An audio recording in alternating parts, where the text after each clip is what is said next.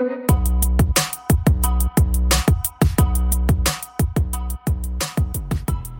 listening to Members of the Jury, the show that takes you straight into the trenches of justice, where the passion, players, and consequences are real. Each episode, we examine current events happening in the system. From the battles in courtrooms to the streets demanding reform, we bring those stories here to you, the members of the jury, because we aren't afraid to take it to the box.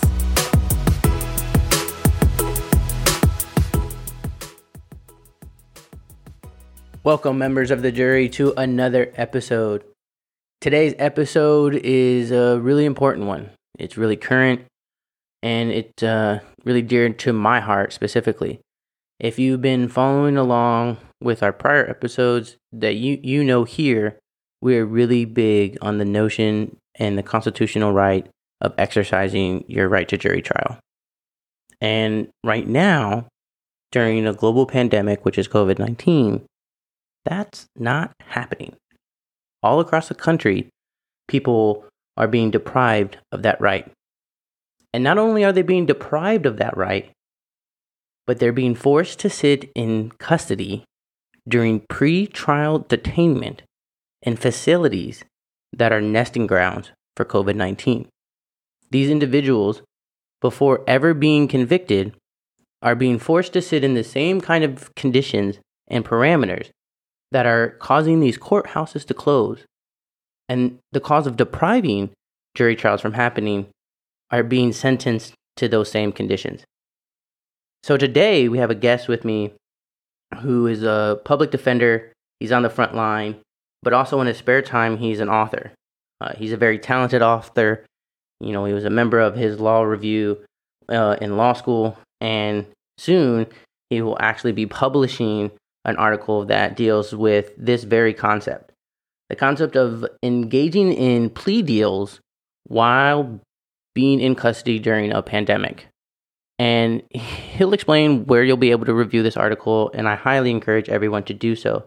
But I think more importantly, what we're going to get into today, what we're going to take to the box, is kind of both of our experiences in this pandemic and in this pre-trial detainment where our clients and our experiences have been deprived of that right. So I want to bring in Ryan Cannon into this conversation. He's my coworker. He's the author who wrote this article that will be published, and he goes into the details as to whether or not plea deals are actually voluntary, and how someone decision making can be deemed voluntary when they're left with the choices of get out now, whether or not you did it, or potentially sit in jail longer than you need to, longer than you'll be sentenced to, just to get that exercise. So Ryan, welcome. Thank you so much for coming onto the show. Thank you so much for having me, Lucas. It's a pleasure to be here. So Ryan, I think we should just jump right into it. Well, I guess first, go ahead and let the members of the jury know where and when they'll be able to review this amazing article that you've written. Sure. So the article itself is being published by Northwestern University's Journal of Criminal Law and Criminology Online. It's slated for, I believe, volume 111, which is their upcoming publication that I believe is coming out this October. So you can find pre-publication versions of that article on the Social Science Research Network, or SSRN.com. You can also find it via my LinkedIn page at Ryan Cannon. And again, once that does come out, I highly encourage everyone to read it. It's a really good insight, both kind of from just a personal perspective, but Ryan does a really good job of kind of highlighting some of the legal precedent, if you're kind of a legal nerd, into how plea deals came about, what prior appellate courts have ruled as to their validity. But Ryan, I think more importantly, prior to us getting into the studio, we talked about actually what led you to writing that article.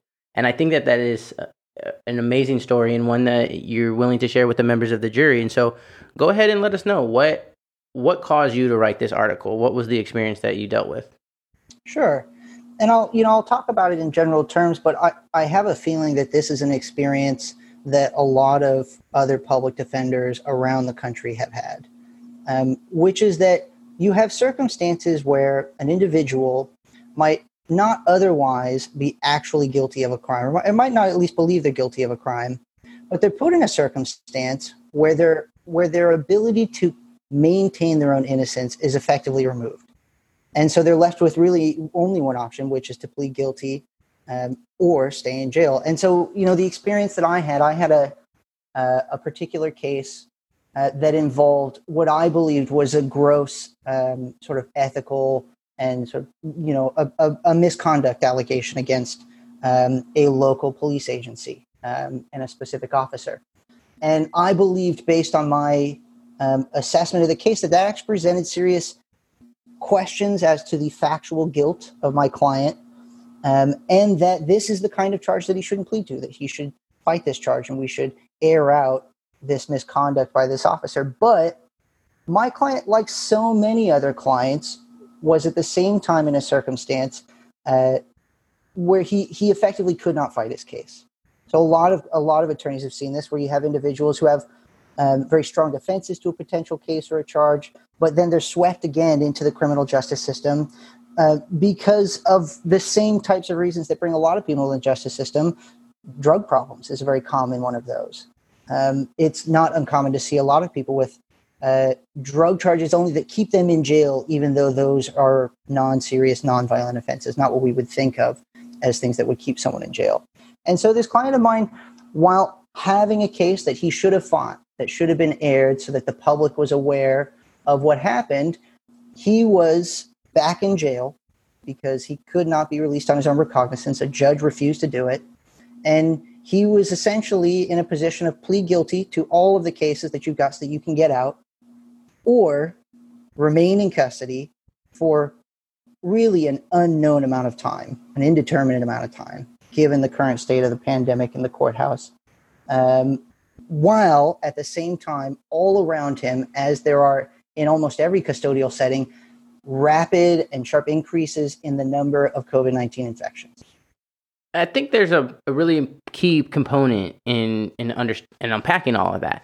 And that was initially you said when that you were assigned this case and you were able to kind of get your hands on the discovery, your client, especially going into his arraignment, which is their first court appearance, was in custody, right? He was. And because of the facts of the case, I was able to get a judge to actually grant him a release on his own recognizance so that we could fight the case. And that was specifically because I felt like had he been kept in, there would have been so much coercive pressure on him to plead that would have been his only effective option. But once out, he fell into the same kinds of patterns that he had before he picked up the case that I was helping him with, which was he had an ongoing drug use problem. And that eventually swept him back into the criminal justice system, back into a cell where a judge was no longer willing to allow him to remain out. And all of his options were effectively taken away from him because of that. Well, and part of the reason actually that presumably he was taken back into custody on a low-level drug offense was because when they ran his name, they were able to see that he was out OR on another case, and to them, committing another crime.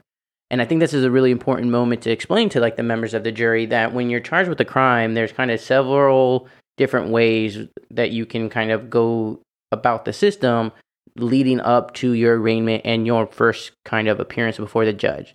I think the most common one, and as we've just talked about, is people get arrested, they get booked into custody, they wait in jail, they spend their 2, 3, 4, 5 days in custody, and then ultimately they are produced by the sheriffs in front of a judge.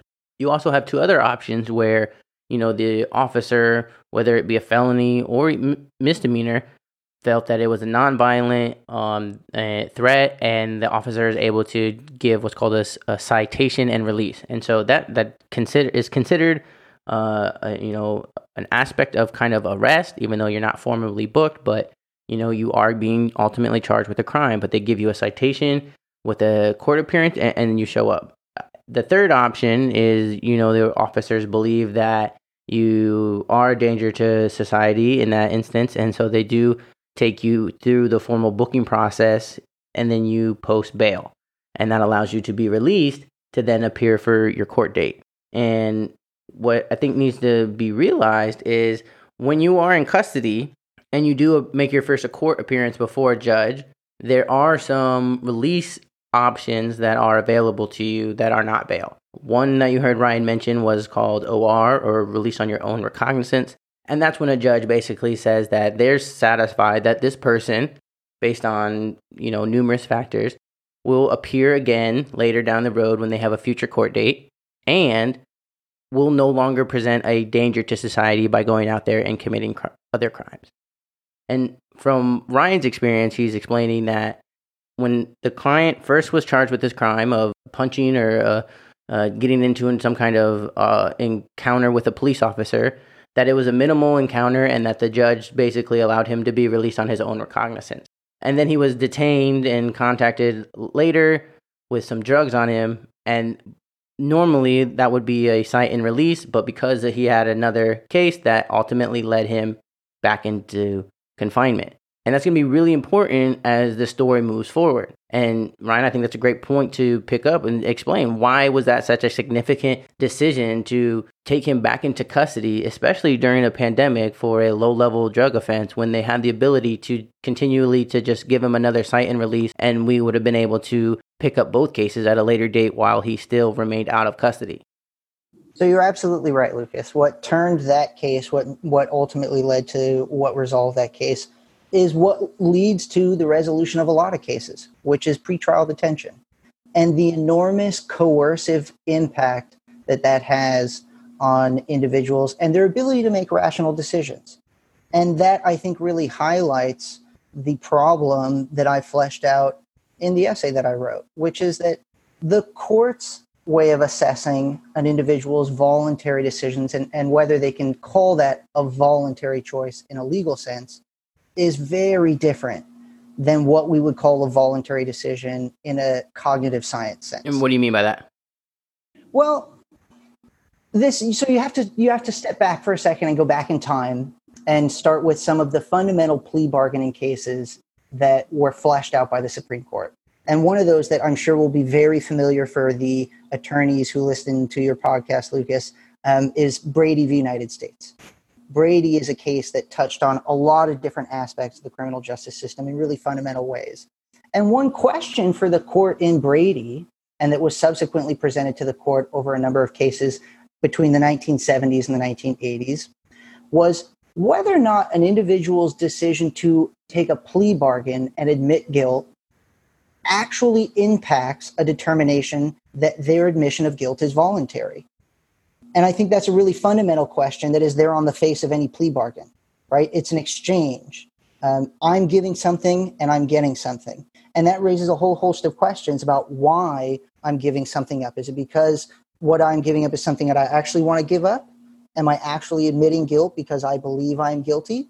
Or am I giving something up? Am I admitting guilt in that circumstance because of the enormous pressure that's on me to plead guilty? And because the way in which I analyze that decision is filled with a whole host of cognitive biases that are not really taken into account in a legal sense. I agree 100%. And I think the crazy thing is, especially as you were talking, I got a visualization of kind of the different conversations that I have with my clients, kind of depending on where they are at or how, so to speak, at time of arraignment.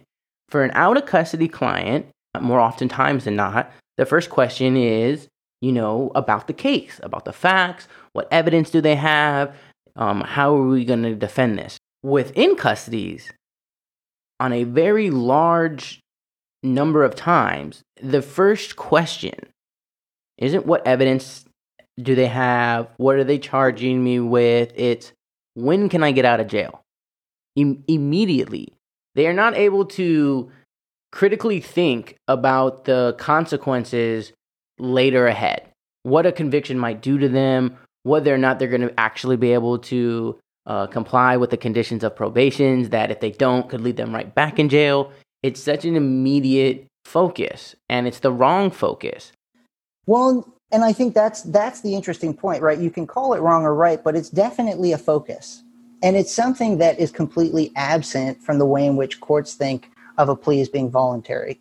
So if you go back to Brady, what the standard that's set out in Brady really says is that so long as you are aware of the potential consequences of the choice that you're making, the promises that the judge has made, that the DA has made, that your own attorney has made. And as long as you're aware of the alternative choices that you have available to you, then a court's going to put up their hands and they're going to say your decision to plead guilty is a voluntary choice. It's a completely voluntary choice. And that makes sense if you assume something very fundamental, which is that the defendant in that context is making rational, strategic choices. And if you go back and you read Brady in a lot of the cases where the Supreme Court justifies the practice of plea bargaining, that's the fundamental assumption that they're making, is that defendants, when they're making decisions to plead, that they're essentially, and this is a term of art that's thrown around, bargaining in the shadow of trial, that they're assessing the potential strength of their case at trial, the consequence of losing at trial, against the consequence of taking a plea deal. And with those fundamental factors known and being rationally weighed, they make a strategic decision to maximize their own utility. This is the way in which courts think that defendants are actually making plea bargain decisions. And that, as you pointed out, is very different from the actual plea bargaining process and what attorneys see when they actually sit down with a client who's in custody. They're not asking immediate questions of, well, how strong is my case? What am I going to get if I lose at trial? And what am I getting from this plea deal?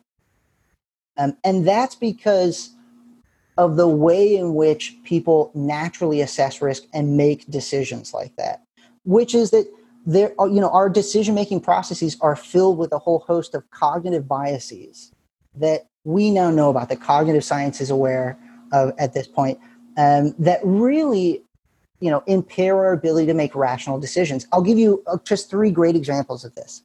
So the first one is called framing, and this is borne out in actual studies related to plea bargaining, which is that if you present a plea bargain to a defendant, but at the same time you tell them that that plea bargain is better than the plea bargain that another defendant got for a similar charge, they are much more likely to take that plea bargain, right? And that's because framing, this idea that we don't approach decision-making from an objective neutral starting point, but from a subjective frame that oftentimes is completely disconnected from what we might think should drive that decision, the strength of your case, the strength of your defense, the potential consequences of going to trial and the potential consequences of that plea deal. Instead, all of a sudden, what you're focusing on, because of this cognitive bias, is whether you're getting something that was slightly better than what someone else similarly situated to you got.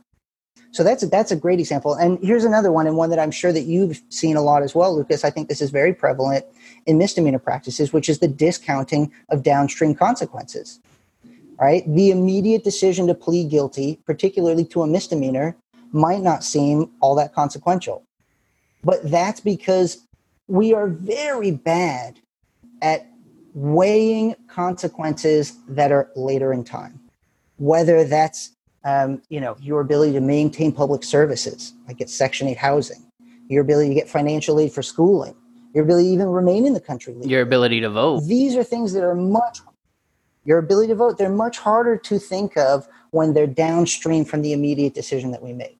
And that's another cognitive bias that we all deal with all the time, but is not reflected in this idea of a rational defendant entering into a voluntary plea. And so the last one I'll leave you with is the same one that I focus on in the paper, which is baselining, and that I think relates directly to pretrial detention. So baselining is sort of similar to framing in the sense that it recognizes that we assess decisions based on a subjective starting point.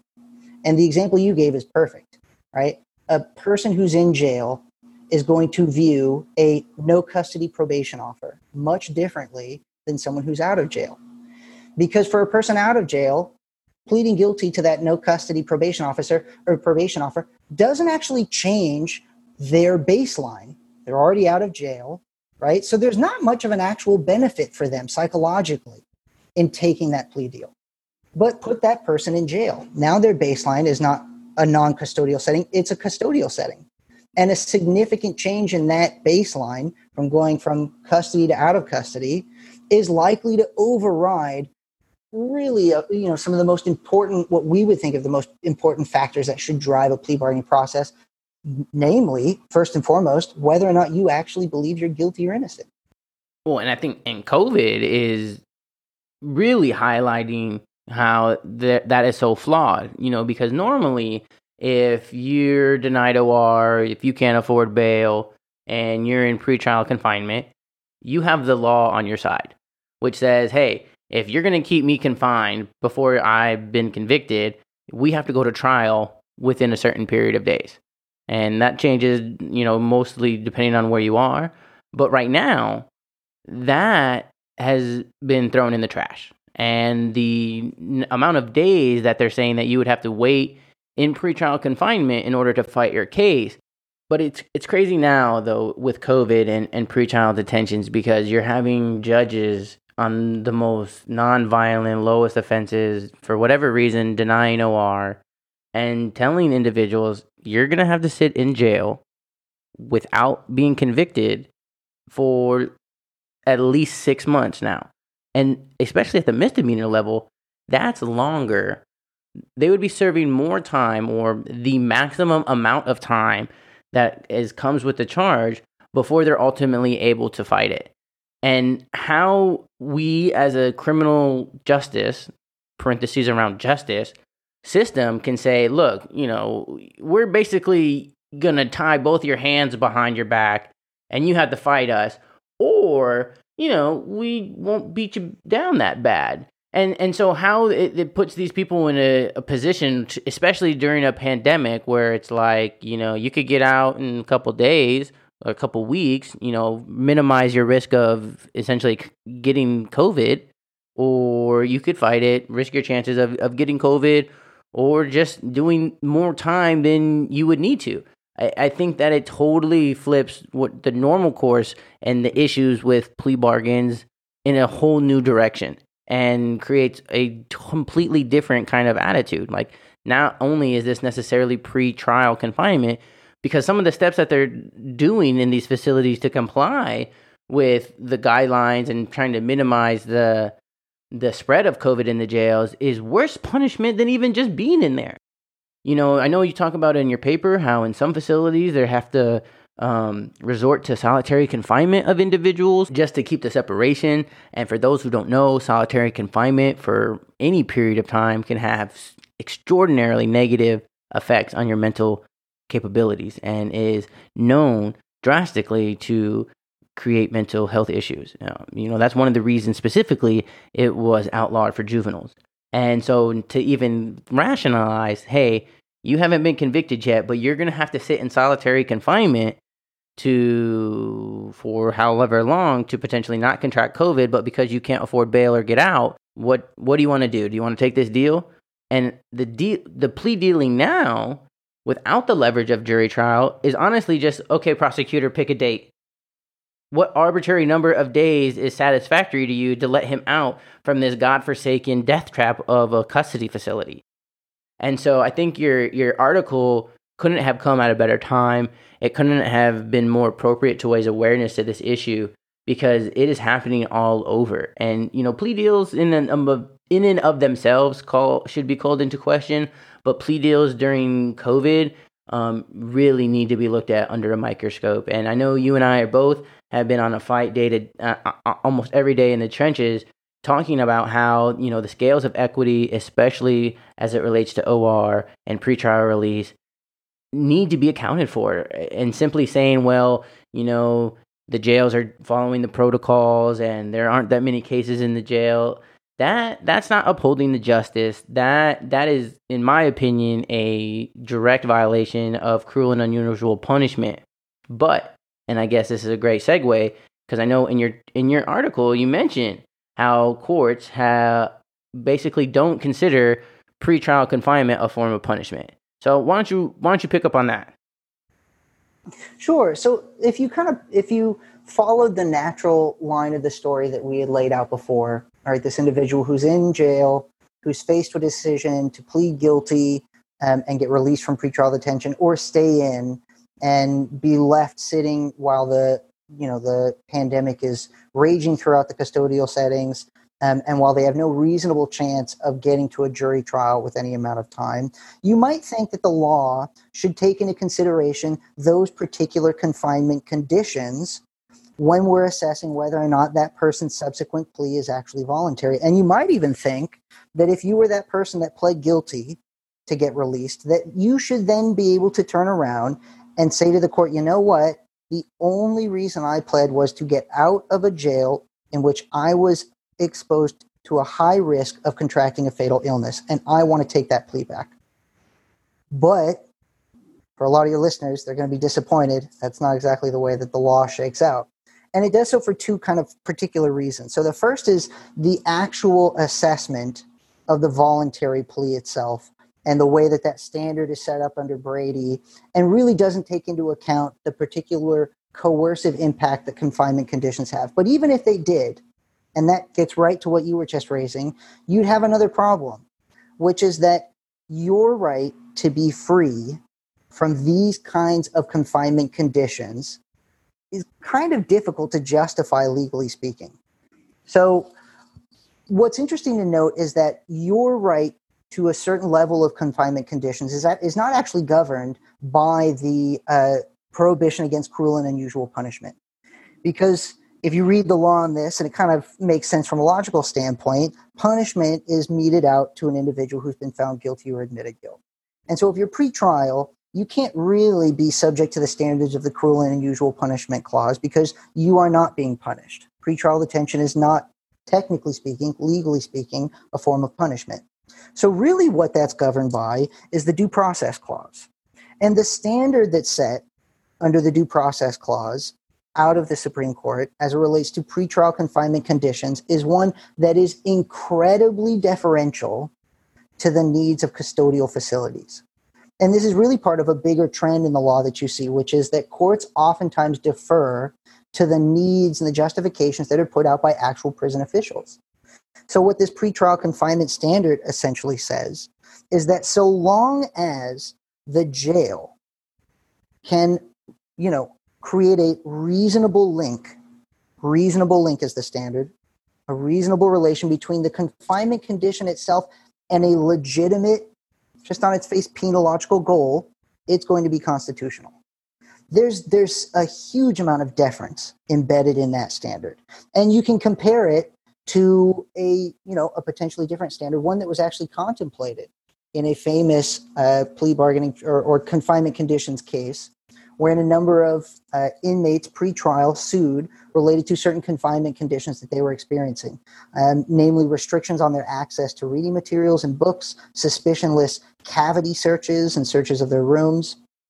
And so in taking up this question, the Supreme Court says, well, because the standard is not one in which we should be looking really deeply into the justifications of the prison officials. It's not one in which we would need a compelling necessity, which is the standard that was set by the lower court. Really all we need is to make sure that the agency themselves, the custodial facility, is just reasonably related. That confinement condition is reasonably related to the actual penological goal. And so you can see a lot of ways in which the current pandemic and the confinement conditions people are experiencing arguably would be reasonably related to certain penological goals. The one that you just mentioned is a great example of that, solitary confinement. It would probably be pretty easy under that lax standard for a custodial agency that was sued to say, you know what, it was the only way to quarantine an individual to keep that pandemic from spreading to others. We had to put them in solitary confinement. And under the current legal standard that's set by the court, they would probably say that that means it's constitutional. But Ryan, I know that there's naysayers and people out there that are going to say, well, if we can't detain them pre-trial, what is the alternative? We can't simply let them out. Crime rates are going to go up. We have to have some kind of bail system. Otherwise, neighborhoods are going to be flooded with crime. And that's a line that you hear very consistently if you keep up with criminal justice reform efforts. So what you actually see when you dig into the data related to early release, a reduction in pretrial detention, is that there aren't correlative increases in violent or serious crimes. Now, that doesn't mean that there are no increases in crimes. And there is a legitimate need on the part of the courts to assure attendance, right, by individuals charged with crimes. And you and I spoke about that briefly just a little while ago, that really this gets at a fundamental question, which is, what is a court supposed to do with an individual who has a demonstrated history of not coming to their court dates? And right now, the way the current argument is framed is that the only option that the court has is to put that individual in jail, to put them into pretrial detention, to assure that they will always come to every court date that they're assigned. But oddly enough, that's also not necessarily reflected in the myriad kinds of pretrial detention and release supervision services that are offered throughout the country. One great exception to that idea that the only other option is to put them in jail is Washington, D.C. Washington, D.C. has gone through a number of serious pretrial detention reform efforts. They have invested very heavily in their probation and their supervision departments, and they've instituted really even just simple psychological mechanisms that they have found actually help ensure attendance in courts. One easy example of this is regular court notifications of upcoming court dates. What's one of the most common reasons, Lucas, that we hear from clients when we see that they've failed to come to court time and time again? 100%. The top two are I forgot the date, or I came on the wrong date, or I didn't have a ride. Exactly. Washington, D.C. has invested heavily in a system that they believe in is actually borne out by the data, actually ensures higher court attendance by simple things like notifications of upcoming court dates to your cell phone, to your email address, phone calls, that kind of thing. By trying to create a system that makes it easier for individuals to actually travel to the court system. So if you have an upcoming court date, maybe you can get a voucher or a bus pass from the court to ensure your attendance. It's simple things like that that oftentimes get lost in the discussion of, well, what do we do with someone who has a demonstrated history of not coming to court? Well, we must put them in jail. There are actual ways that you can try to ensure that they'll show up when they're supposed to without putting them in jail and imposing on them the massive coercive effect of pretrial detention.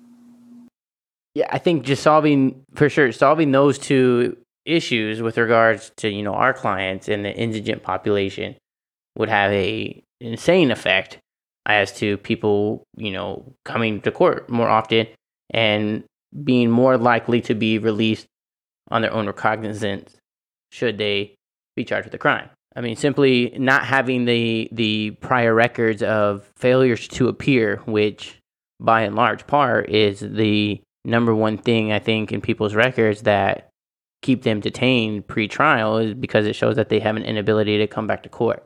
But that inability to come back to court can potentially be easily remedied. And if taxpayers are going to pay for people to be in jail pre-trial, I think some of that money, if not all of that potential money, could be going into those services to at least, instead of saying it's probably cheaper, and it reduces the jail population. Well, Ryan, I really appreciate you coming onto the show, giving us an insight into what I said was an amazing article. I really just encourage all of our listeners to go and have a read when it is published. It's an important issue. We appreciate you bringing it to the box, and thanks so much for coming.